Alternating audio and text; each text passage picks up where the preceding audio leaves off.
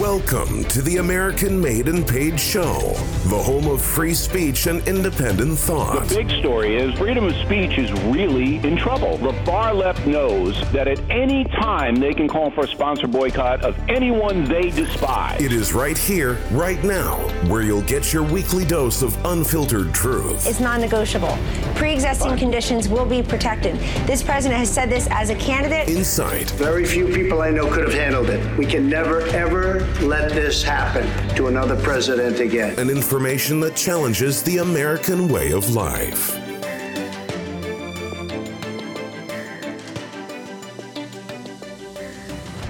Hello, everybody. Welcome back to the American Made and Paid Show. Thank you so much for coming back and joining us today.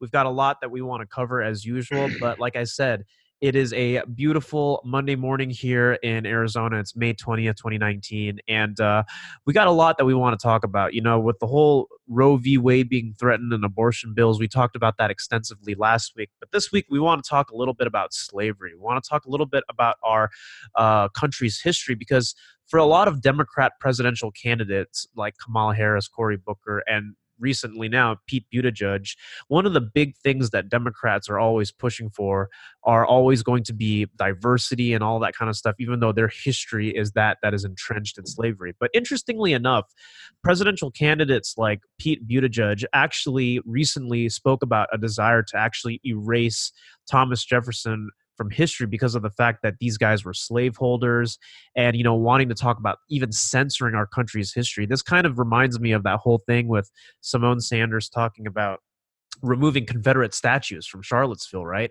And the whole point of those big riots that happened at that time a couple of years ago in August was because people were protesting the removal of Confederate statues.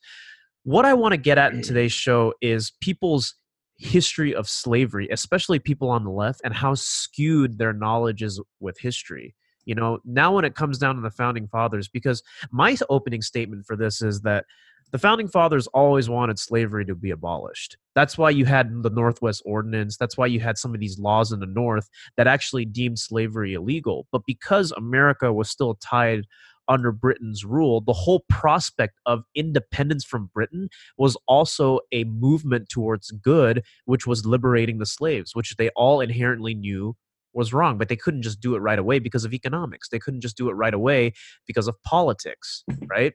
So, I mean, that's the thing here, is that people are using slavery. Like Kamala Harris has talked about, it's like, oh, slavery, and, you know, white people are to blame for slavery, when in reality, our country's history is a little bit more convoluted than that. And the Founding Fathers had good intent, you know, because that's, I don't know. What are your thoughts on that? That's always the argument that's made towards our country's founders. Well, okay, first and foremost, the Founding Fathers literally had, and I really mean this literally, it's not a metaphor. Yeah. But they had nothing to do with slavery. They really didn't. It's not like they founded this country like, hey, we're going to make everybody slaves. Right. If that was their intent, they would have enslaved the Indians. They seriously, True. like Native American. So they didn't do that. Slavery was, slavery was a product of what happened in Africa, you know, and the Middle East. Yeah, well, basically specifically the blacks sold their own people to whoever they wanted to sell them to. That had nothing to do with Thomas Jefferson. So because of that, that's where it ends for me. It literally means nothing. So Pete Buttigieg is just, again, he's making things up so he doesn't have to deal with the issues of today. Right. Like, what's a big issue that everybody's talking about that people want to conflate with slavery? Well, and the funny thing is, people like him will never talk about actually like if he is an advocate for this, right, he would never actually talk about reparations because he does not want to be solely responsible for it, right? They always use this rhetoric of like, oh, well, white people are bad, but the people that push that the most never do anything about it. So I wanted to hear your thoughts on that because where I disagree with you a little bit, Professor Drag, even though we've talked about it a lot, is reparations, because only really 5% of white Americans can actually trace themselves to being from slave owners, just like consequently the majority of black people or people who are enslaved in this country are also a very small minority. So, I mean, the reparations you talk about are not for slavery, right? They're for Jim Crow. Is that the clear thing? Yeah, that would be, well, basically it's not even for Jim Crow. It's literally, and I really mean this literally. It's because Jim Crow would be like when you say something like reparations owed for all the Jim Crow laws. Yeah, that would be that's metaphorically. Okay, but literally, it's because of what the IRS did to black people, which was stole all their money through unfair taxation. Sure. They were not unfairly, they were taxed at rates of 91%. Right. And it only applied to black people. And yeah, I forgot that one white dude, but you know, some white guy that was a very famous celebrity, like an actor and or a singer, something like that. But either way, so throughout history, yeah, that's why the IRS was implemented way back in 1913. It was their form of redistribution of wealth. So in 1913, that is exactly what happened. They redistributed the wealth from blacks to whites. So they funded, you know, like their version of the VA, which was totally funded through 100% black taxation. And so, yeah, reparations owed from that because they stole the capital to fund social programs, which in theory should have been unconstitutional, but nobody ever challenged it. It was this was also because FDR controlled everyone at that point. Well, this was under Wilson. Woodrow Wilson, yeah, the first wave of progressives. In 1913, when he became president, one of the first things he did was create the Federal Reserve, and he created the IRS. Mm-hmm. And he created both programs to figure out ways to take money out of black people's hands and into social programs to redistribute the wealth. And that's where it all comes from when Obama says, oh, we got to redistribute wealth. He got it from Woodrow Wilson. Right. And that's how it was done. And that's why reparations are owed. Because we don't need minimum wage. We don't need, which was also started in 1913, minimum wage. But all of that, we don't need it. We need our money back from being unfairly taxed. So think of it as this reparations you speak of is not necessarily because of racism or prejudice, but because you were taxed like crazy. So think of it like one big giant tax refund. Well, see, Woodrow Wilson did it because of racism. He figured nobody's gonna, and it's true, nobody fought for it. Like, I don't know why this happened, but, and maybe it's because blacks are so complacent. You know, it's like they were sold into slavery by their own people, which were the Americans, you know, and that at this point in time, Democrats were unfairly taxing them, and nobody ever challenged this in court. Right. Not one person. And that's the only way it could have been stopped was through the courts.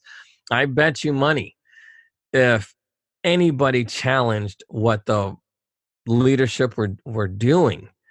And again, this is also one of the negatives of being Christian. Because blacks at that time were highly Christian. Right. And, you know, I don't know if this is turning the other cheek or some kind of form of the Bible, like, you know, render unto Caesar, whatever, taxes, whatever. I don't know the quotes. But for whatever reasons, black people never challenged the IRS, the Federal Reserve, or minimum wage, or any of that. Not one person ever legally challenged what the government was doing. They just accepted it as, hey, you know, so... But either way, I mean, but because, yeah, I honestly don't believe that they utilized the court system. Because even in the 1800s, in the 1870s, 1880s, when the very first monopoly case was tried, it wasn't a black person who actually fought that case. It was a white company that organized a lot of who had a lot of black like contractors. And anyway, so and then that's how they won, and that's when the Supreme Court actually favored them and for black people, but it was a white company that did it on their behalf. So it really wasn't working in their best interest. Well, no, blacks just never took anything to court.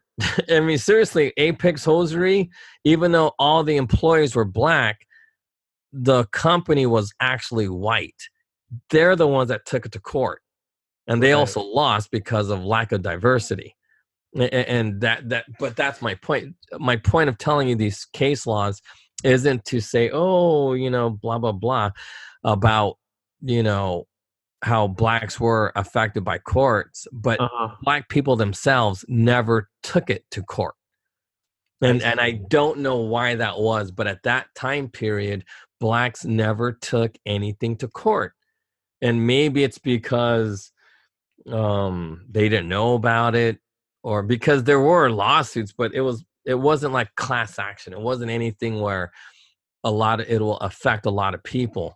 When a black person took somebody to court, it was just like on an individual basis and whatnot, and they never really thought beyond themselves. So on that note, I would assume a white person would say, oh, reparations, no, because they should have fought it in court way back then. But for whatever reason, that wasn't their thing, and I believe it. And I don't have facts. This is more of an opinion that their spiritual beliefs didn't allow them to take it to court because God would take care of it in the end. Yeah, you know what? That's a good theory, because here's the thing.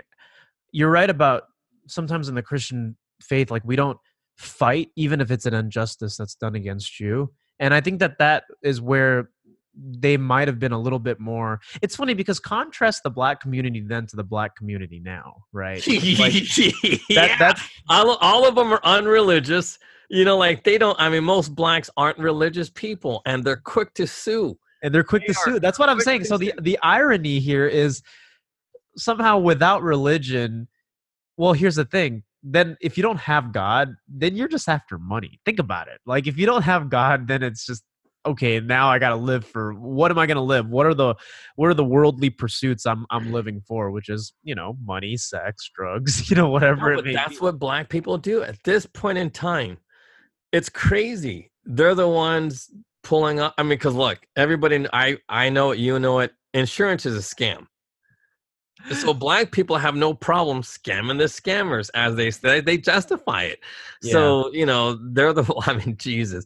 I know so many people who fake their own car accidents and walk away with like $6,000, $7,000 in their pocket. Oh, yeah, little insurance. I knew people that would fake getting hurt at work just to collect a workers' comp check, and it's just like, and they pay you not just for lost hours, but they pay you for your so-called injuries. So it's just and it's all how it works. But here's the thing. So what Peter Judge is doing is making up something. So why is he talking about Thomas Jefferson? Look, everybody knows Thomas Jefferson had nothing to do with slavery. He didn't. He had nothing to do with it, and if anything, he was closer to a Democrat than he was to modern Republican or belief. Sure. So trying to erase Thomas Jefferson's just foolishness.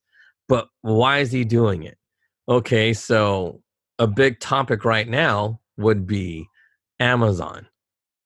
What's Amazon doing? Amazon is being accused of having slaves.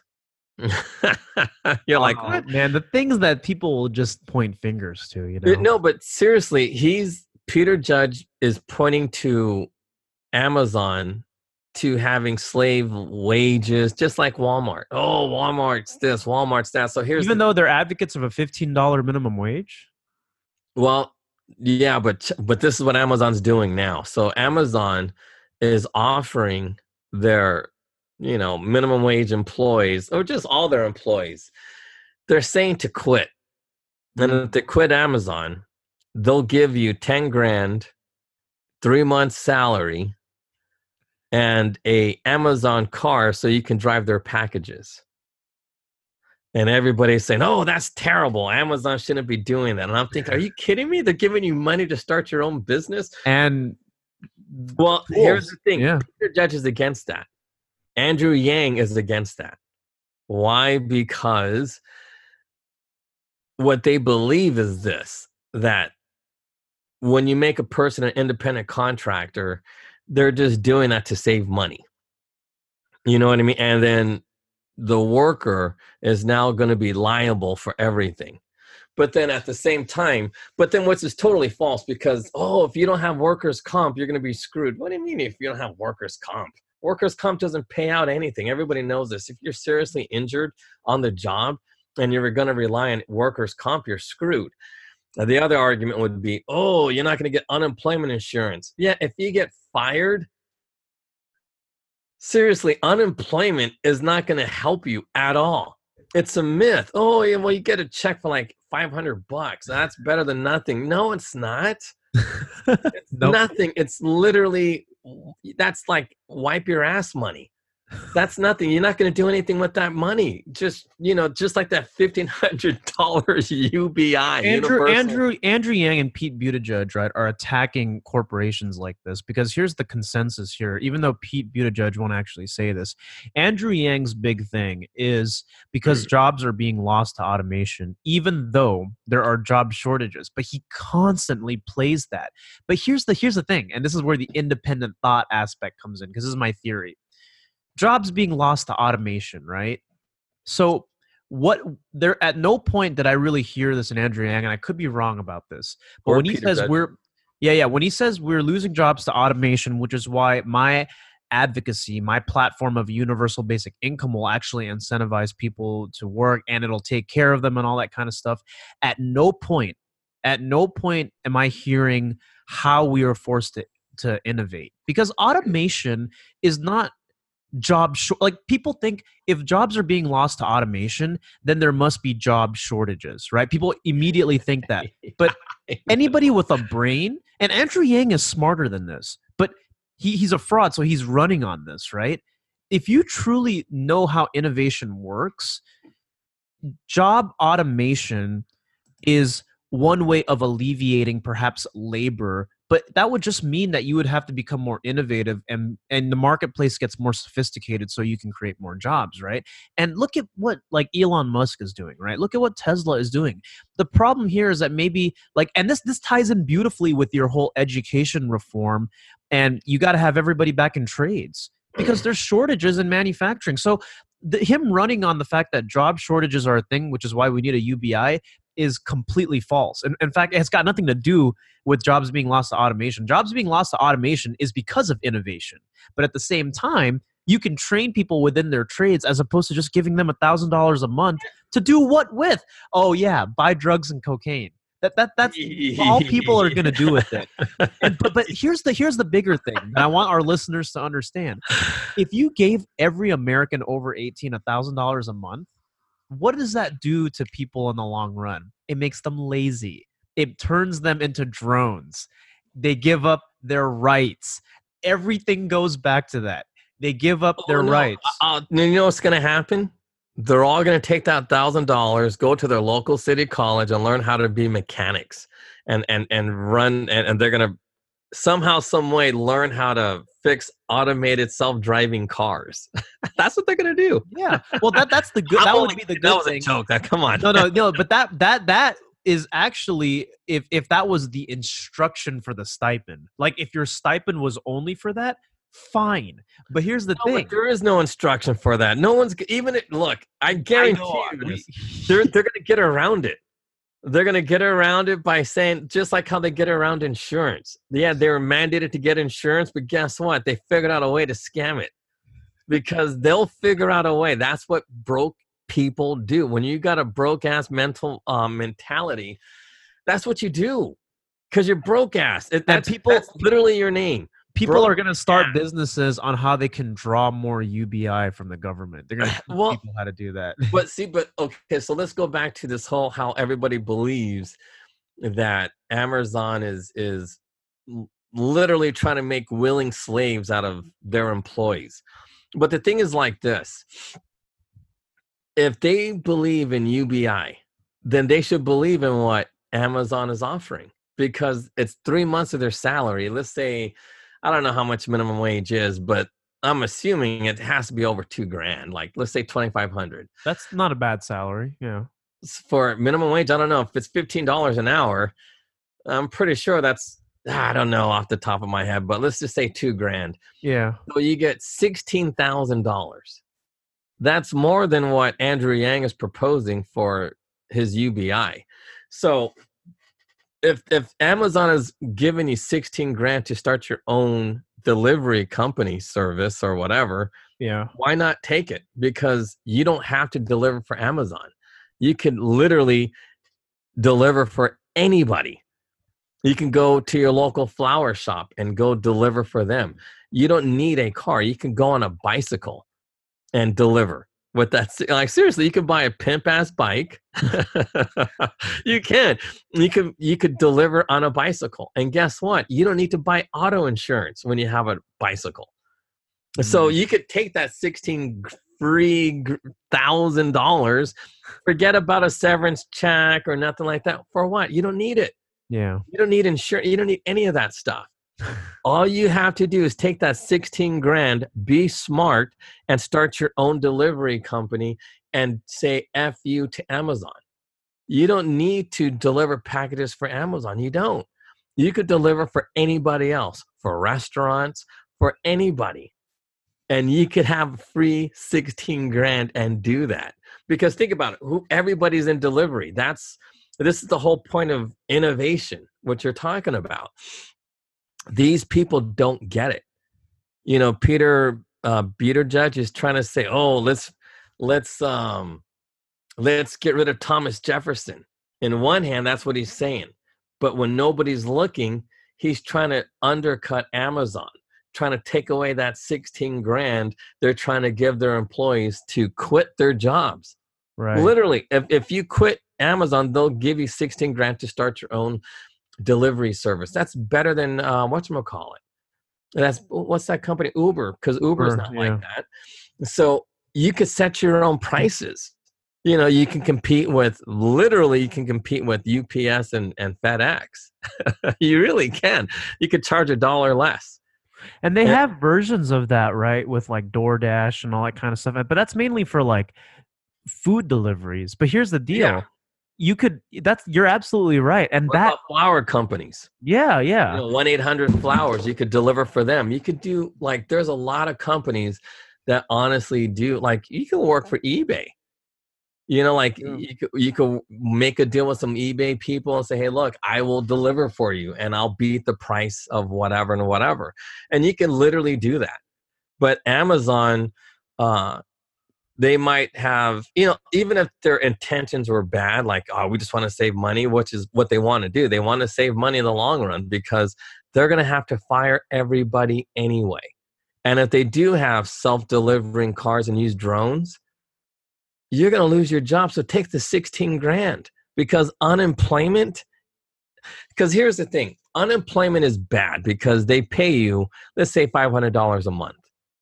What's better, to have $500 a month over a period of time or $16,000 up front to do something with yourself? $16,000 up front, always. And that is why reparations is beautiful, because that's the whole point of reparations. Reparations is money owed to you. Welfare is money owed to you. But they break it down over, it's like, you know what? We acknowledge we stole all this money from you. So instead of giving it back, what we'll do is we'll make monthly payments to you in the form of EBT and call ourselves good.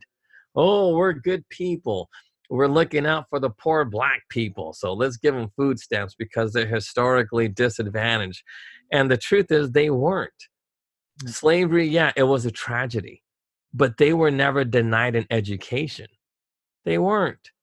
and I forgot who it was. I don't know if it was Ben Carson or Sowell, but somebody once said that that slavery was actually a good thing because they had a monopoly on education. Mm-hmm. And then somebody goes, "How dare you say it was a good thing?" And he backtracked it. Whoever said it backtracked it because they're like, no, like being forced against your will is always bad. And it's true, it is. But at the same time, there's always a positive in every situation. And that positive was that they were a monopoly in agriculture and mechanical. And, that's the thing, I think, why a lot of pushes for keeping slaves on the plantation was solely for the reason of also making sure that they weren't aware of that. That's what the South wanted, because a lot of the agriculture with especially cotton, right? It's all solely dependent on black slaves, or actual slaves in general. Yeah. So it's not that people didn't want to abolish slavery for a moral reason, but at the time when your United States were just colonies and they were trying to create their own economy, and this is what Thomas Sowell says in his book, right? Your country would fall apart. Your states would secede immediately, and you wouldn't even have the strength to be able to overcome the obstacle, which is Great Britain. Seriously, that Thomas Jefferson wrote about this. Is like, it's not the right time right now, because if I try to abolish slavery, which is what they wanted, dude, all your southern states would just leave. You know what I mean? You have no. That's true. So, that's how they got California. Exactly. And people need to understand that this whole aspect of like, it's not as simple as cut and dry. Because here's the thing: would you have rather lost that for just the proponent of a moral cause in the moment, and then lost the war all entirely? See, but the question. Rule. Well, see, here's the question everybody needs to ask: why? It's always the why. And the why is this. The reason why they couldn't abolish slavery is because the white people did not have the knowledge to take over agriculture, the cotton gins, mechanical engineering at that time, which is why it's called Texas A&M, agriculture and mechanical. Florida A&M, agriculture and mechanical. Those were the universities founded based on the fact that slavery ended. If it wasn't for the end of slavery, there would be no A&M schools. And it's just a reality. That's a fact. And the fact was, white people knew nothing about it. It was the black people. And Jefferson knew that. Everybody knew that. But the problem was, could they trust a black person? But it's the truth. It's like, are they going to revolt? Or are they going to, kill us? What's going to happen if we end slavery? What are they going to do? Go back to Africa? We don't know. So, it's rehashing slavery is just real stupidity, because it ended. We had our heyday. We made our money. We showed what we can do. And everything from slavery already ended. We already were, we had our money. Like, we were already paid for whatever happened after slavery, but we were never paid for what happened by the IRS and administrative policies. Right. And to this day, they keep stealing our money. But now, instead of just going after blacks, they went after Asians, Hispanics, anybody, like poor white people. Anybody living in the ghetto is now a victim of administrative policies. There is no constitution. There is no constitutional remedy for this. Nowhere in the Constitution does it say we get to fight administrative policies, because the Supreme Court already gave the government the power to use, administrative policies to carry out laws. And that's the problem. There is no recourse for this. And I think progressives actually know that, but they use of course they know it. They use slavery as a crutch because it's a good way to empathize with that, because I think a lot of people have been falsely led into the idea that taxation is necessary, and taxation at current rates, right? Because here's the deal. when we think about the IRS and everything, it's hard to just say, well, the IRS was not just a weapon established for progressives to go after their political opponents, but it was to tax like crazy out of these minority groups. Okay, but here's the thing. You could honestly fight being taxed, but you cannot fight the administrative process. So if they're going to charge you a fee, you can't fight that fee because that fee is necessary to carry out the administration's policies. Mm-hmm. So, and that's why, like, when they say fees and taxes, it's kind of like, because I found this interesting. But there's, like in church, there's tithes and offerings. Those are two different things. You know what I mean?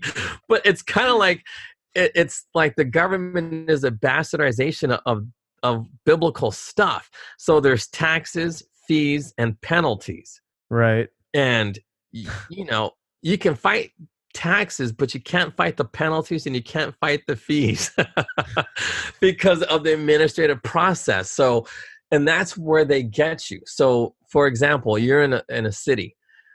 The police stop you for whatever reasons. Let's say you have tinted windows. They pull you over. Yeah. You can pay $0 on the tinted windows. You can get it fixed. You can say, my windows are rolled down, so these cops don't know what they're talking about. Okay, the judge agrees with you. But they're going to you still have to pay fees for the court actions. Mm-hmm. So all that time for the courts or to process this, to process that, they will charge you. Even if you're found not guilty, you still have to pay fees. Right. And that's a tax because you didn't ask to go to court. But then they're assessing all of these extra costs for you being there. And come on, that's a bunch of BS. And you cannot fight that. Where are you going to go? Who's going to take this up and take this to the Supreme Court saying that the counties or the state, depending on your court, they're assessing people way too much money so they can get paid? Because that's what judges, why are they assessing these penalties or fees, administrative costs? Because that's how they make money. Right. Because obviously there's not enough money in taxes to fund a judge's salary and all the courts, all these people, like whether it's the public defender, the DA, whoever, all of these people in courts, it's a huge industry. Mm-hmm. And who's going to fund it? There's not enough money in taxes. So what do? They also have administrative costs added to these penalties. So if you use the courts, you're going to pay a lot in administrative fees. And this whole notion of administrative process, the administrative government, they're all unelected. They're just bureaucrats looking to make money. And because the government doesn't generate revenue, because what does the government sell to make money? It's not a business. No, it's taxation. Yeah, it's taxes. And when there's not enough taxes, they have to get money some other way. And the other ways they do it, like in court, is through the administrative process. You cannot fight that. Just like you can't fight, if a city says it's going to cost you $60,000 for a septic tank permit, what are you going to do if you want to live in that city? You got to pay for it. Yeah. But if you're smart and to buy unincorporated areas, then the county takes over and the county fees are always cheaper. I'm not kidding you. Like in San Jose, you could buy in unincorporated San Jose, right? It's unincorporated, so it's really not a part of San Jose. So you could buy land there and you could pay like $5,000 for your septic tank needs, or you could pay $60,000 by living in incorporated San Jose. So a smart person knows to buy in unincorporated areas because the fees are always cheaper. Cheaper. But on the negative side, you don't get the protection of San Jose police.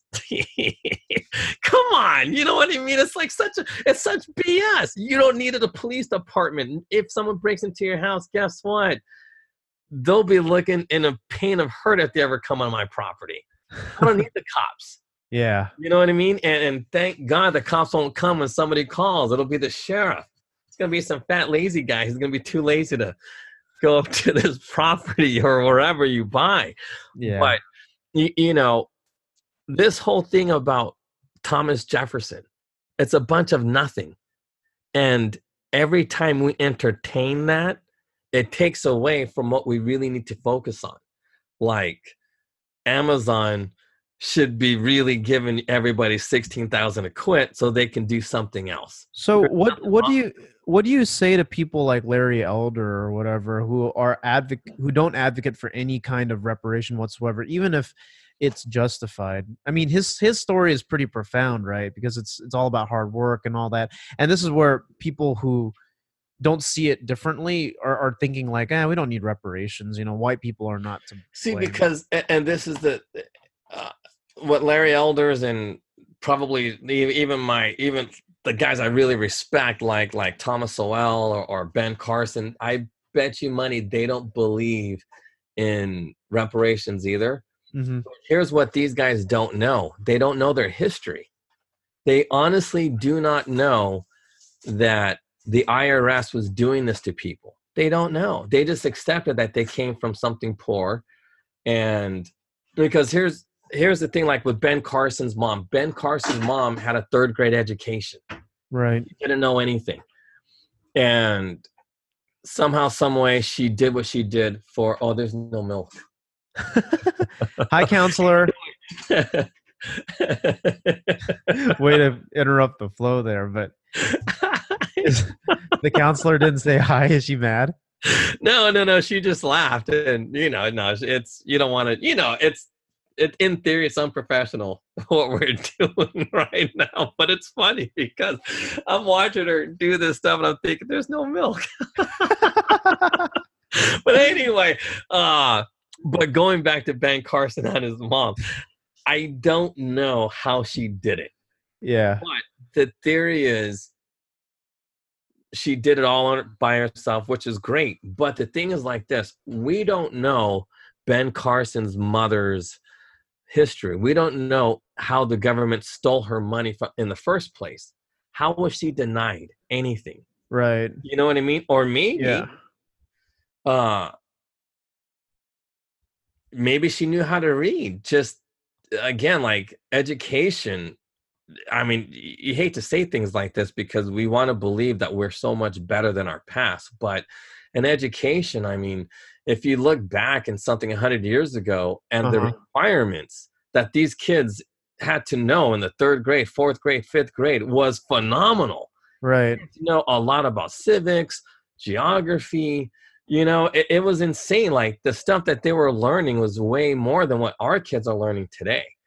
So, a 3rd grade education, according to Ben Carson, is probably equivalent to like an 8th grade education in today's time. I would say so, yeah. So, did she really know how to read? Probably. Like maybe Ben Carson might have exaggerated a little bit about his mom being totally illiterate. Mm-hmm. I just think that's a possibility. I think she had to have known something because you don't raise a rocket scientist and the world's greatest surgeon and being dumb as rocks. That's just not genetically possible. I think, but here's an interesting thing that we have to talk about too, right? Because there's education and then there's knowledge. So having a 3rd grade education is just like, okay. But she knew a lot about textiles. Yeah. So it had to have known something. Yeah, and I know people who are PhDs who are dumb as rocks. So the standard, like almost everybody. I think 90% of everybody with PhDs is dumb as rocks. It's like, dude, do you even know how to tie your shoes with that PhD? I don't know. It's you talk to these doctors, and it's how stupid they are. Yeah. But on that note, going back to reparations, here's the thing. I honestly do not believe that these guys know that their inheritance was stolen from them. via and then death tax. Black people had 100% death tax levied on them in 1913. Uncle Sam takes everything. Yeah, after your parents died, guess what? You have nothing. You know, and that was unfair. That was actually unique to blacks. And that happened, but black people never talk about that. They never talk about how the government stole their money. And, you know, that's wrong. And how does Larry Elders not know that? I don't know. You know, because maybe he came from a family that was... Well, his story is unique. If you listen to his story about his relationship with his father, I think that's the case. Because I don't know. Just tell me real quick, because I don't want to guess. His father grew up in the Jim Crow South, right, and made it through just the craziest of times, working hard, you know, actually dealing with real discrimination and racism. And he had a fight with his father, and he didn't speak to his father for about 10 years or whatever. And then when he went and confronted his father finally as a young man, like he literally walked out at 15, didn't talk to his father for 10 years. His father's story was because, you know, he had to deal with a lot of stuff. And the big arc of this was not because of a byproduct of racism, but you just have to work with what you got. So I think that's what is instilled in Larry Elder, and that's not a bad thing. So what did his dad do, though? Huh? What did his dad do? He was a cook, restaurateur, but he basically couldn't get work. Right? It was high. But his dad was poor. That's what I'm saying. Yeah, it was poor. Okay. Yeah. So, but here's my point. See, Larry Elders. Because his past doesn't matter. Larry Elders, just like Ben Carson, Thomas Sowell. They are people who made it not through entrepreneurial endeavors. They didn't. They were educated people, self-educated. I see where you're going with this. And that's the thing. It's people, not all people can go to school. People make money through businesses, through capital. And if you have no capital, you'll never be a threat. People who are in the field of education will never ever make money and be a threat to the people in power. Only through capitalism, through capitalistic businesses, will you ever thrive, and then you can be a threat. You know, there hasn't been a black threat in this country to the political structure, to the powers that be, everybody coming out of Harvard, Princeton, Yale, whatever, all the progressives in power today. The only real threat who was black was Sarah Breedlove and her people, you know, like the people who funded her, the people who were like her. That was the last time there was a real threat to the economic powers of the progressive elites, was Sarah Breedlove, the people of that ilk, because they did it through entrepreneurship. They were richer than Bill Gates at the time. Yeah, that's how much money. I mean, think about it. Adjusted for inflation. Yeah, well, she was a multi-millionaire. Yeah, and you know, and in that time, in 1895, 1902, when property was literally pennies, you could buy a nice old house for $100.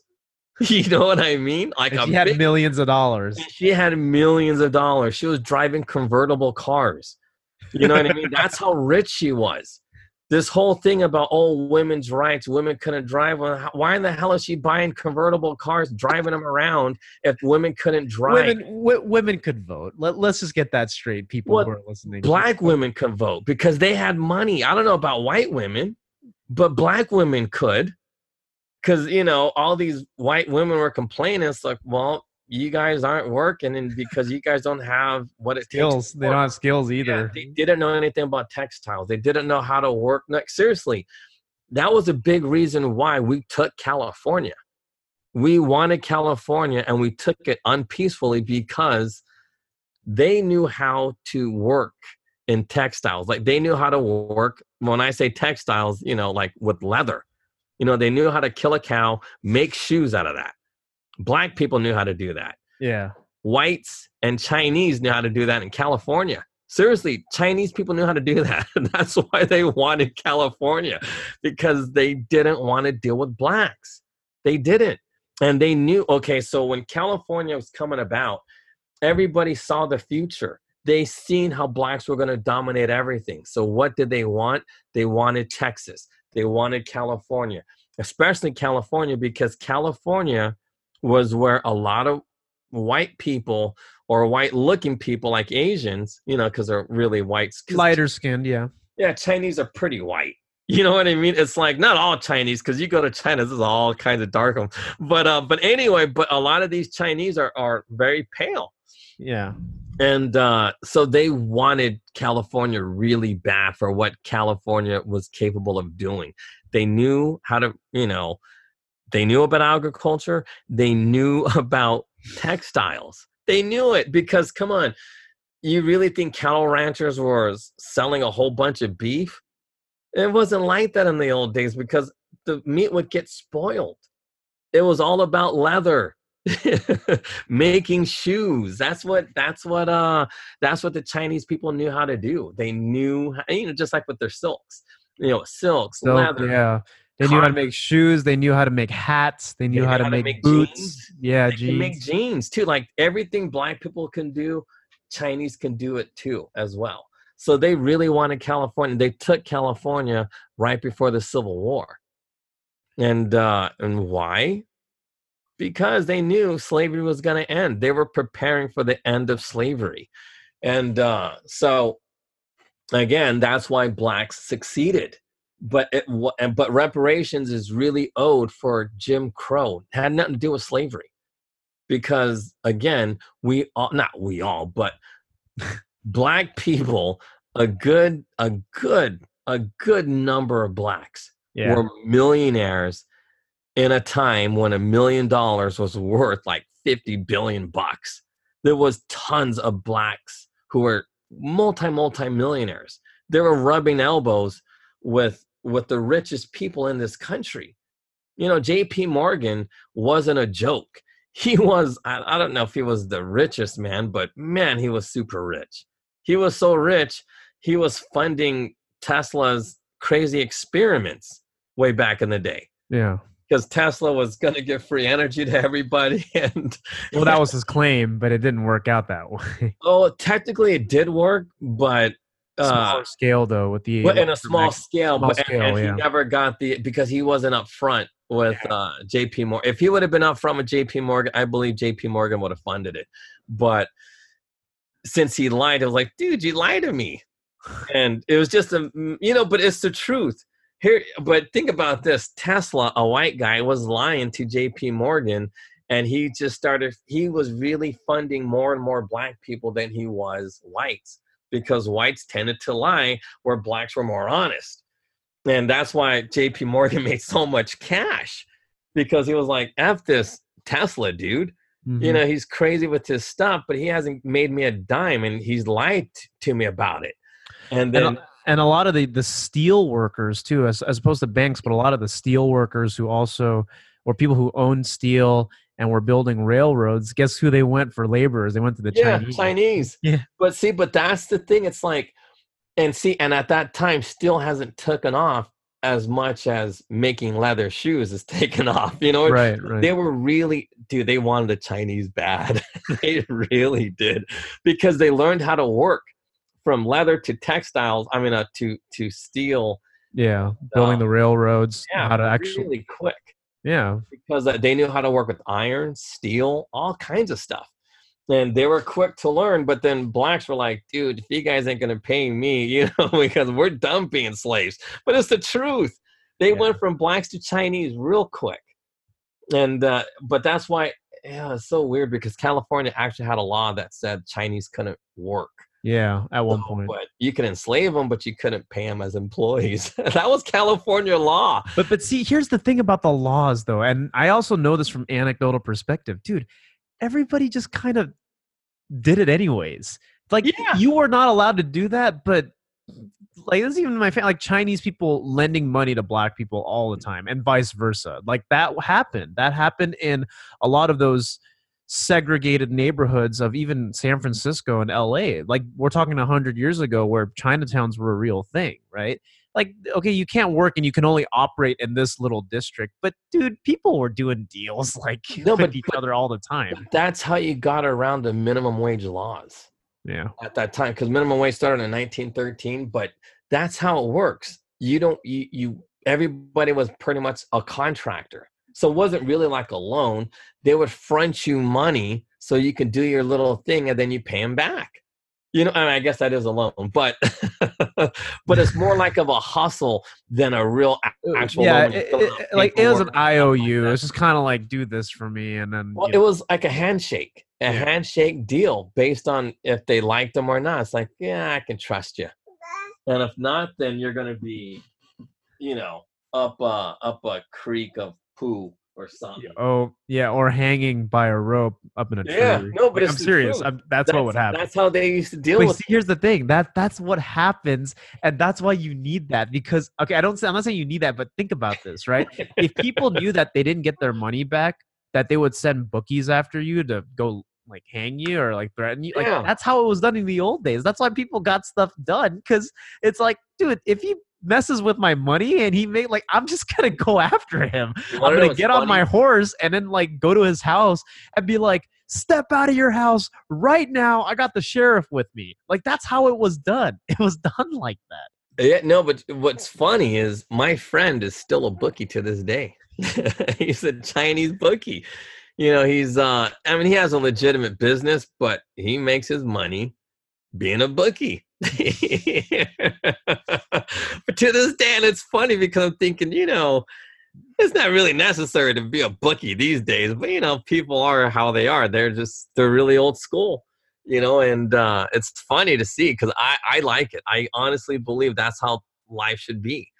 I believe we should get rid of the welfare programs, and you won't have the people that are locked up for not being able to pay a fine. You see what I mean? Because like we talk about the whole Wild West thing and self-preservation and enforcement of laws at the state and local level.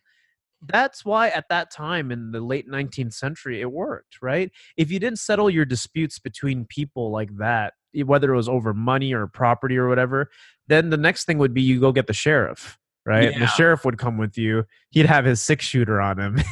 Yeah, no, and it's true. But, you know, in the old days, they would whoop you. You know, or you know, whatever in the public. But they would pull you out of your house, and you'd be made an example of. Yeah, and you wouldn't do that again. Like that's just how it works. It's just old fashioned, but you know, then your town was kind of in harmony. Everybody knew each other. You trusted each other. It's just kind of like, dude, if you come to our town and you start acting up, it's like we're gonna make an example of you. That's just how it works. But you know, I don't know what's funny is that actually really did work. Yeah. Like, you know, I would rather see somebody get whooped, you know, like with the real lashing, whatever they used to do, like those bull whips, and then have them go to jail. It makes no sense. Look, a bull whip only costs like, you can get a good one, like a real effective one that'll last like 20 years, like maybe $50. You invest in $50, pay the sheriff to start, you know, whipping people who don't owe them, you know what I mean? And then they have to make some kind of payments to the guy they owe money to, or the guy who they wronged or whatever. You know, something is, anything would be better than what we have today when it's a real industry. Prison is an industry. The courts is an industry. This administrative process is an industry. And they all make money off of you to fund. No, but parking tickets, think about it. Dude, I just paid one. Yeah. Paid for parking. It makes no sense. Where does this money go to? It doesn't go on improving the land. Doesn't, like, the roads in California are a joke in the cities. Come on, it doesn't make any sense. Education doesn't go to paying teachers. Teachers don't make any money. Cops don't make any money. Seriously, you're a cop. You're risking your life for $100,000 a year. You know what I mean? And they're not in student debt because it doesn't cost any money to go to community college. So it doesn't make any sense. This whole entire system's a joke. So what's the solution? Well, you start by giving back all the money stolen by black people, because it's the blacks who are committing most of the crimes. It's the truth. And they do it out of necessity. They don't do it because they're inherently bad people. Yeah. You know, I mean, shoot. I got poverty in those neighborhoods. Your crime is obviously going to be higher. So, well, look, as far as moral character, I still, minus the Asian people, I believe there's more blacks in churches than whites, even though they're the minority. Because I do believe there's way more Asians in churches than there are blacks, but that's because of sheer numbers. But I do know there's more blacks in churches than whites. Mm-hmm. And that's the thing that's crazy. So it's not that they're morally bankrupt. It's just that when you're desperate, you do what is necessary to to go ahead and provide for your family. Yeah. And this has to stop. Welfare is a failed experiment. But it wasn't an experiment. It was done purposely because they're a bunch of racists. But on that note, you still have to believe that if you give somebody capital to start their own business, this is not UBI. This is owed to black people because they literally stole their money. And that's what makes them unique, because even Chinese people didn't go through this. Their taxes, they were never taxed to death as the way black people were. And which is like taxed to death, which is really funny because it's true. Even in death, they got taxed at 100%. How do you steal somebody's, and that was actually, because here's, what was really bizarre? When the Netherlands came and they had whether it was New York or Virginia, I forgot where, but the Netherlands had slaves. Right. They brought slaves over, the Dutch people. So they brought slaves, and they were losing a war with the Native Americans, with the Indians. And they made a deal, and the slaves weren't fighting. They're like, F this, I ain't fighting. You know what I mean? They made a deal. The Dutch made a deal with the blacks and say, hey, look, you help us and you guys will be free and you guys can live with us, free people. And that's what happened. Black people were successful, side by side with the Dutch, whatever. They were passing along their wealth with their, to their kids or whatever. But when the settlers first came, they ended that. They ended that law, they ended that practice, and the British go, nope, black people cannot pass along their inheritance. That there's, they put an end to that. So they didn't enslave the blacks that were already there, but they stopped them from passing along their land to other blacks. And it's just something that kind of always existed, and Woodrow Wilson brought it back. That's what he did. That practice ended after the Civil War, and it was restarted in 1913. And because of that, we had no land, we had nothing. We are owed that money back. What are we going to do? Really depend on welfare? That's the same example that Peter Judge wants to do. Mm-hmm. With Peter Judge wants all the Amazon employees not to take the $16,000, which is a pretty significant amount of money, just to start a quote unquote delivery system that's real easy to do. As an independent contractor, it's easy to do. Mm-hmm. You can make a lot of money doing it. You can actually employ your own people. You really could with that $16,000, because $16,000 is a pretty penny. That's a lot of money to deliver things. You know what I mean? It's like, come on, how much does it cost to really deliver newspapers? It's just like delivering newspapers. It's not that hard. Mm-hmm. Anybody can do it. You know what I mean? It's like, as long as you can read numbers, like seriously, a business like that, you don't need to be educated. Just know how to count to 10. If you know how to count to 10 and know the numbers, go to 145 Main Street. As long as you have a basic understanding of the language and of numbers, you could be very successful with your delivery service. Right. If anything, it'll create a lot of competition where delivery is going to be really cheap. That's what I'm saying. Yeah. That's the innovation there that But with will sheer happen. volume, they're going to make tons of money. Because there's a company called Pacific Cheese Company. Their margin is 0.05%. So it's not even 1% margin. It's really low. But because they sell billions of dollars in cheese, Yeah. they make tons of money. You know, and even with that, because a 0.05 is still a lot of money. So, but then everybody makes good money, da-da-da-da-da. But that's the thing with sheer volume. Mm-hmm. You could pay a lot of people a lot of money and still make money yourself. I mean, the owners of Pacific Cheese, they're not like billionaires or nothing like that. But, Mm-hmm. you know, they live comfortably. They do. They live comfortably based on that. So, and it's the same principle with this whole notion of you know, Thomas Jefferson, you know, erasing him from history is why we don't see reparations today, why everybody's against independent contractors, because everybody believes independent contractors is, oh my God, that's the end of the world. But no, what do you think slaves were when slavery ended?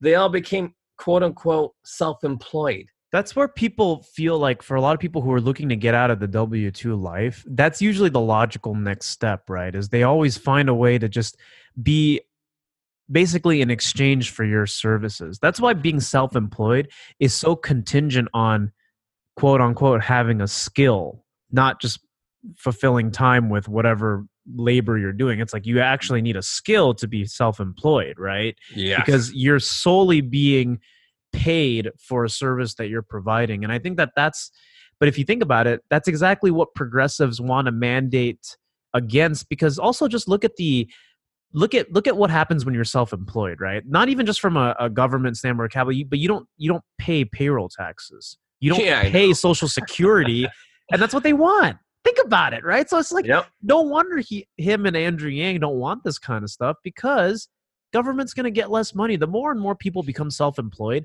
the less taxation they will be. The reason why a lot of W-2 employees don't seem to lodge a protest is because all that stuff gets withheld from your paycheck before you even know it. Can you imagine that if you got paid your certain amount, right, your gross amount a month, and literally there was a guy from the IRS at your company every month just basically saying, okay, now give me that check, I'm going to cut it in half. Like, you'd lose your mind.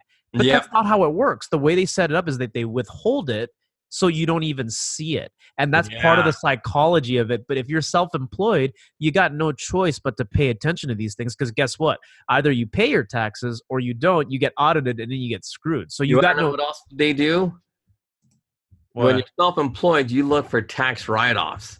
And you're very careful about everything. Yes, you become more of an authority, and you use the U.S. federal tax code to your advantage. That's what I was talking to Kim Iverson about. I'm like, that's just how it works. Like, it's because when you are an employee and all that is taken care of, you don't know any better. It's just another way of not being educated. It's another way of not thinking for yourself, because it's taken care of, right?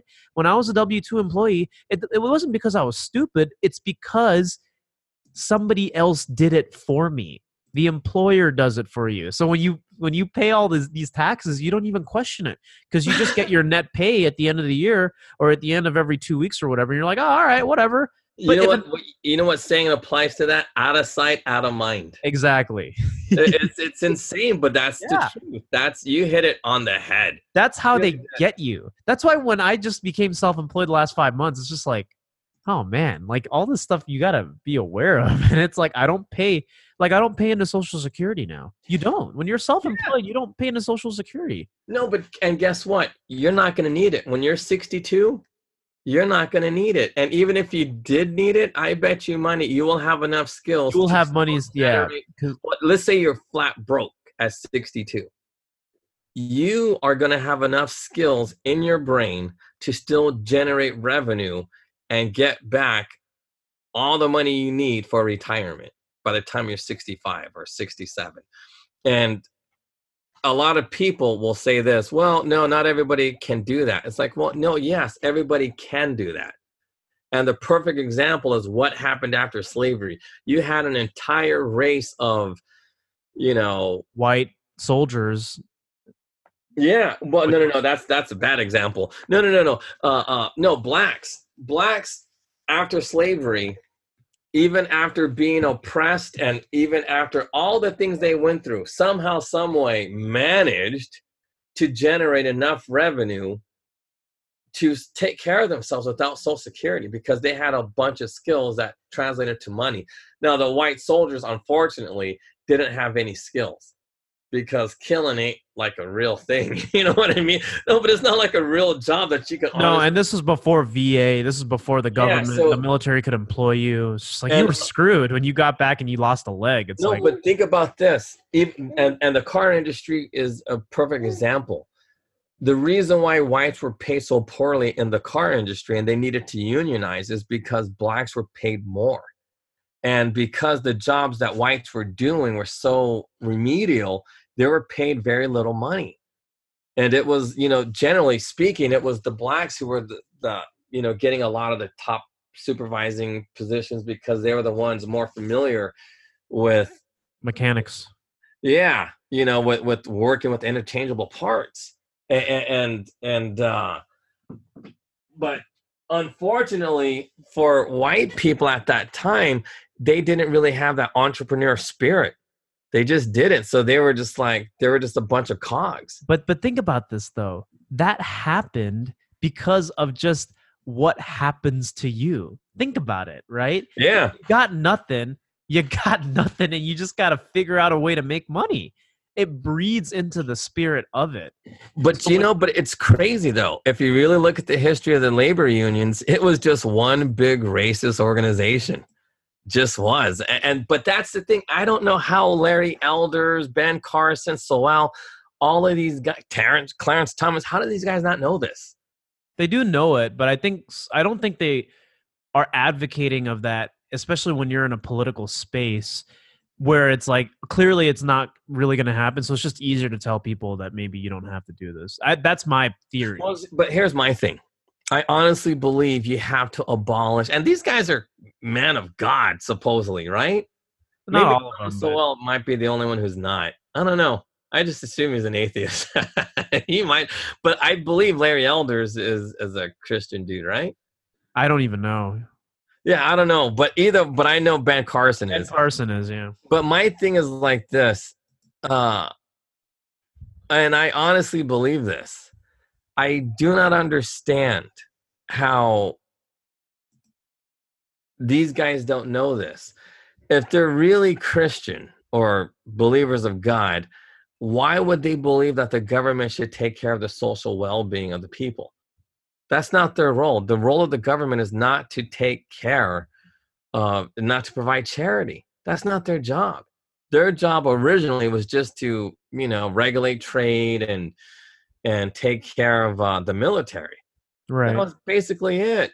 You know what I mean? Maybe settle disputes. I don't know. That's why you have a court. But the government is very limited. So, things like orphanages, things like that, that's the role of the churches. And if these guys are all men of God, how do they not know that and would allow for social services to even exist? Because look, and I say this, I don't believe in getting reparations and social services. It's either one or the other. Either you give us reparations, yeah, or you continue with this massive, massive welfare state. And look, everybody's not owed reparations, only blacks. Everybody's not owed. Like, I honestly don't know why there's so many Mexicans on welfare or Chinese. I don't get it. Why are they on welfare? It doesn't make any sense, especially when they're able-bodied. They are able-bodied individuals. How can anybody advocate for that? That's insane. If you could work and you got half a mind, you don't even need a full mind, just a half a mind, you should be able to work. Yeah. And the thing is, come on. Now, I know I'm right. Like, deep down inside, I can't even think. Well, I cannot think of any. Like, when I look deep inside, I look. How could reparations go wrong? I can't think of any reasons. Even if a dude smokes it all away on crack, oh well, that's on him. That's on him, and he's not getting any more benefits. Yep, that's how it works. Okay. Yeah. And I believe every prisoner. Every guy in prison deserves that $250. Everybody deserves the $250. Why? Because our, people don't realize our land. It wasn't just about money. Of course, they taxed our money, but they took our land. And that's insane. Like, imagine the lands that we had in California and how much that land is really worth today. You know what I mean? How many blacks were like that guy in Oakland, the baker in Oakland, some bakery in Oakland, black, and a guy with a tire shop, some black dude. He owned his own tire shop. He was gentrified out of California through CARB, California Air Resources Board. This is a perfect example of what the administrative process does. In California, it's really hard to be black and a businessman because the Air Resources Board, in the name of saving the environment, will attack black businesses. This one, black business, they couldn't buy what are those carbon taxes? And I guess they're emitting too much yeast into the air, whatever, from baked goods, No, and he couldn't compete. He couldn't compete with Mother's, Mother's Bakery, like that big corporation, out of Oakland. They couldn't compete with Mother's. They couldn't. He went out of business. The guy with the tire shop, another Oakland-based business, dude was there forever. But he couldn't pay the fees mandated by California. Those fees are extremely high. And, and you have to be a big boy in order to compete, whether you're Costco, Walmart, or the other, tire companies, that have their own, because even tire companies don't sell tires anymore. It's only the big boys. Like Walmart or Costco, people like that can sell tires. But if you're an independent tire shop, trying to sell your Firestones, you went out of business too, because you couldn't make money any other way. Right. So that's how business is in California. The administrative process is just another way to do theft on people, because taxation alone is not enough. It's kind of like I said earlier about tithes and offerings, because obviously tithes isn't enough to sustain stuff. So you got to make offerings, I guess. And it's the same thing, but instead of it to do good, it's to do evil. That's how I see the government as one big giant evil entity. Yeah. So that's why they do that. So the California Air Resources Board, their entire means for existing, or their entire reason for existing, is to destroy businesses, is to tax business people unfairly in California. And if you're penalized, you're not being heard. This is not even heard in front of an administrative law judge. This is just heard in front of them, the people appointed. They're not elected. They're appointed by the governor or whoever to settle. And usually these are just old politicians like Peralta, Don Peralta. Oh, dude, this dude is so evil and so corrupt. All the fines, he funnels all the fines into his own pocket. Of course he does. His own community college. He has his own college, Peralta Community College, funded by whatever the fines, that he's able to impose on people.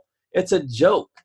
Everything is a big laughing joke that these. I'm willing to bet, right, that if I just dress the part like a government official, and I just went door to door and was just like, hey, your car, there's a new mandate here. I show them a bunch of paperwork they don't understand.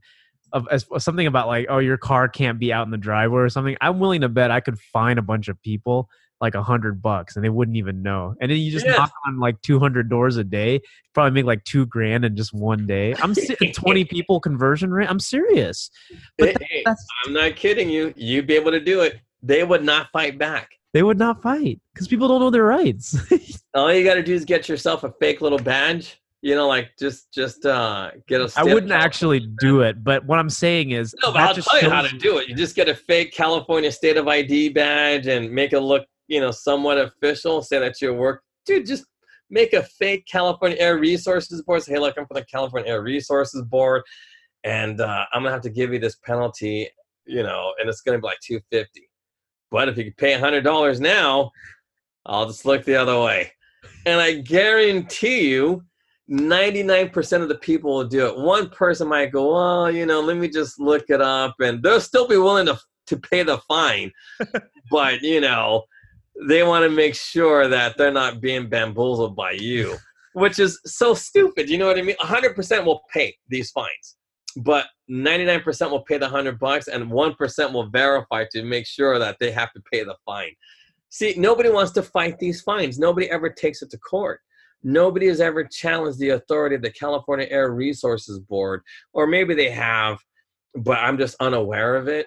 Yeah. If you know anything about California, how to do business in California, the biggest problem you're going to deal with is the administrative process. And, you know, like we talked about nightclubs before, you know, it's called ABC, the California Alcohol Beverage Control Agency. Yeah. These guys can levy fines on you just like the way the California Air Resources Boards can. Yeah. It's all arbitrary. It's hard to fight. And well, at least through ABC, it's easier to fight. You can actually sit in front of a judge because a lot of it's criminal. So, right. You know, you're lucky. And, well, I mean, I guess you're not lucky, but, you know, if you ever had to sit in front of a judge, you're not lucky. But you get what I'm saying. At least there's a means to fight this injustice. But you can't fight a lot of California's administrative processes in order to do business in California. You cannot fight it. It's just a part of doing business in California. Well, and that's unfortunate. Yeah. And that is real slavery, not what Amazon is doing, not what Thomas Jefferson did. You know what I mean? That's all BS. You know what I mean? And Peter Judge knows this. He's educated enough to know that is not slavery. It's not even remotely that's not going to. Okay, here's my question to you, just as an opinion, because this will probably help clarify my thoughts. What is the purpose of bringing up Thomas Jefferson as a slave owner? What's the purpose of that? To detract from who is solely to blame for any kind of modern day problems that are facing certain communities. It's to deviate away from who's actually responsible. That's all it is. It's a smokescreen. Doesn't mean anything. See, and that's my point. Why do they do it? Like, what is the purpose of doing it? They create a smokescreen, but for what purpose? So they can advance their agenda, so they can... And enslave you instead.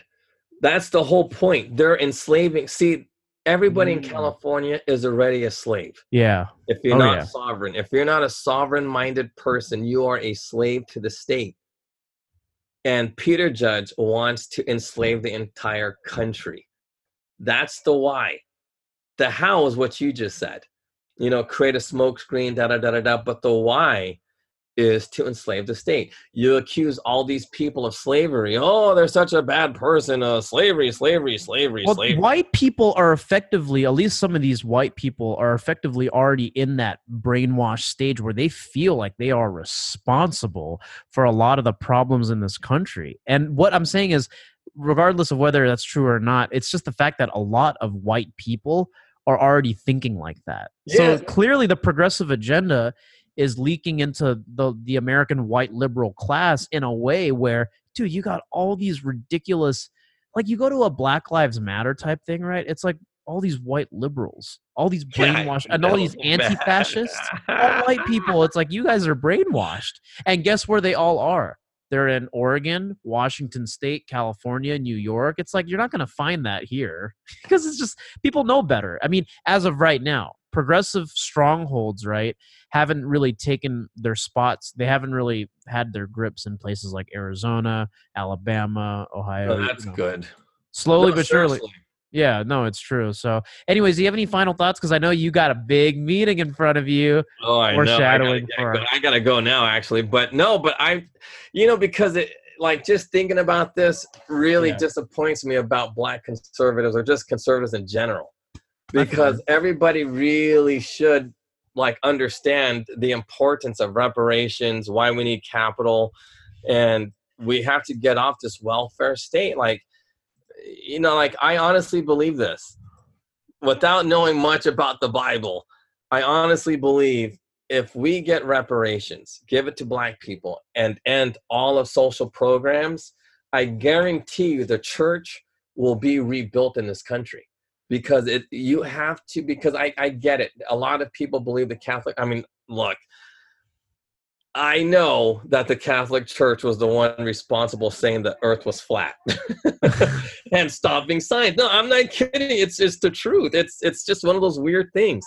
But on that note, a lot of things that the church did was good, like education, and they didn't stop science altogether. They just limited it to whatever. Right. But my thing is, I believe that through reparations, everybody will be forced to start giving to the church. So the church, because look, they're not paying taxes, and they should run the orphanages. They should run the hospitals. They should run, because the Catholic Church still runs a lot of hospitals, a lot of hospitals. And some of the best hospitals to this day in this country are all Catholic churches. You know, whether it's St. Mary's or whatever church, a hospital. The thing is, they can run, you know, they can do it because they got the money. But when all the churches, like Baptist churches or whatever type of churches there are, when they start doing the same thing as well, running orphanages, schools, I'm telling you, this country is going to be way better. Way better. And because, you know, no one's going to because, dude, the worst feeling is paying taxes. Just knowing you're going to, especially here in San Francisco, you're literally giving money away so people can literally, and I mean literally, none of this stuff is metaphorically speaking. People literally defecate in the streets and cover it with a dirty shirt. And then so cars are just running all over it and just smells. Yeah. No, seriously, if you go right outside from where I'm at, literally open the gate, you will smell the stench of shit. That's all you smell. This is all literal. It's that bad in San Francisco. It is. It's a cesspool, literally. My taxes are paying for needles and for people defecating on the streets. And this has to stop. Reparations can end all of this, because even if every black person, because look, the majority in San Francisco, the homeless are black, a lot of them, and but I don't know who's pooping in the streets, but I'm assuming it's both white and black. But if these blacks are able to just buy a property and just, you know, somehow manage themselves with a little bit of, you know, going to church or whatever, getting help from church leaders or whatever, I'm telling you, it will change. Everything will change. Everything will change, because when black people are given opportunity to start businesses, they're creative. Trust me. They're the ones that created all this mess about why in California the law is you can only get $250,000 for medical malpractice, because, you know, blacks they know how to work the system. Yeah, they do. So with that same ingenuity, they'll start all kinds of businesses, all kinds, and they will give. They will do their tithe and offerings, and because they know, everybody knows, they see somebody on crack or a crack baby, they'll give money to that church to help that kid. Because, you know, people still give money to churches. That's how mega churches are mega, because people really do give. You know what I mean? So, and I believe if once people start to become like the way churches are meant to be, like how it used to be in the old days, I think everything's going to be fine. You know. Said. Yeah. But who knows? But either way, those are my final thoughts. Yeah, I feel the same way. And I think that, you know, this is a continued discussion. You're right about conservatism, and that's something we're going to continue to dive in further on the show. But I know you got to get running. So, guys, thank you for tuning in to the American Made and Paid Show, episode number 31. Isn't that crazy? We're 1/3 to like 100, which is crazy. I know, that's By then, we'll be in a new space. It'll probably be epic, and it'll be live. So stay tuned, guys, because the show's not going to stay forever in audio podcast format like this. We got big plans, so stay tuned. Thanks, guys. Take care.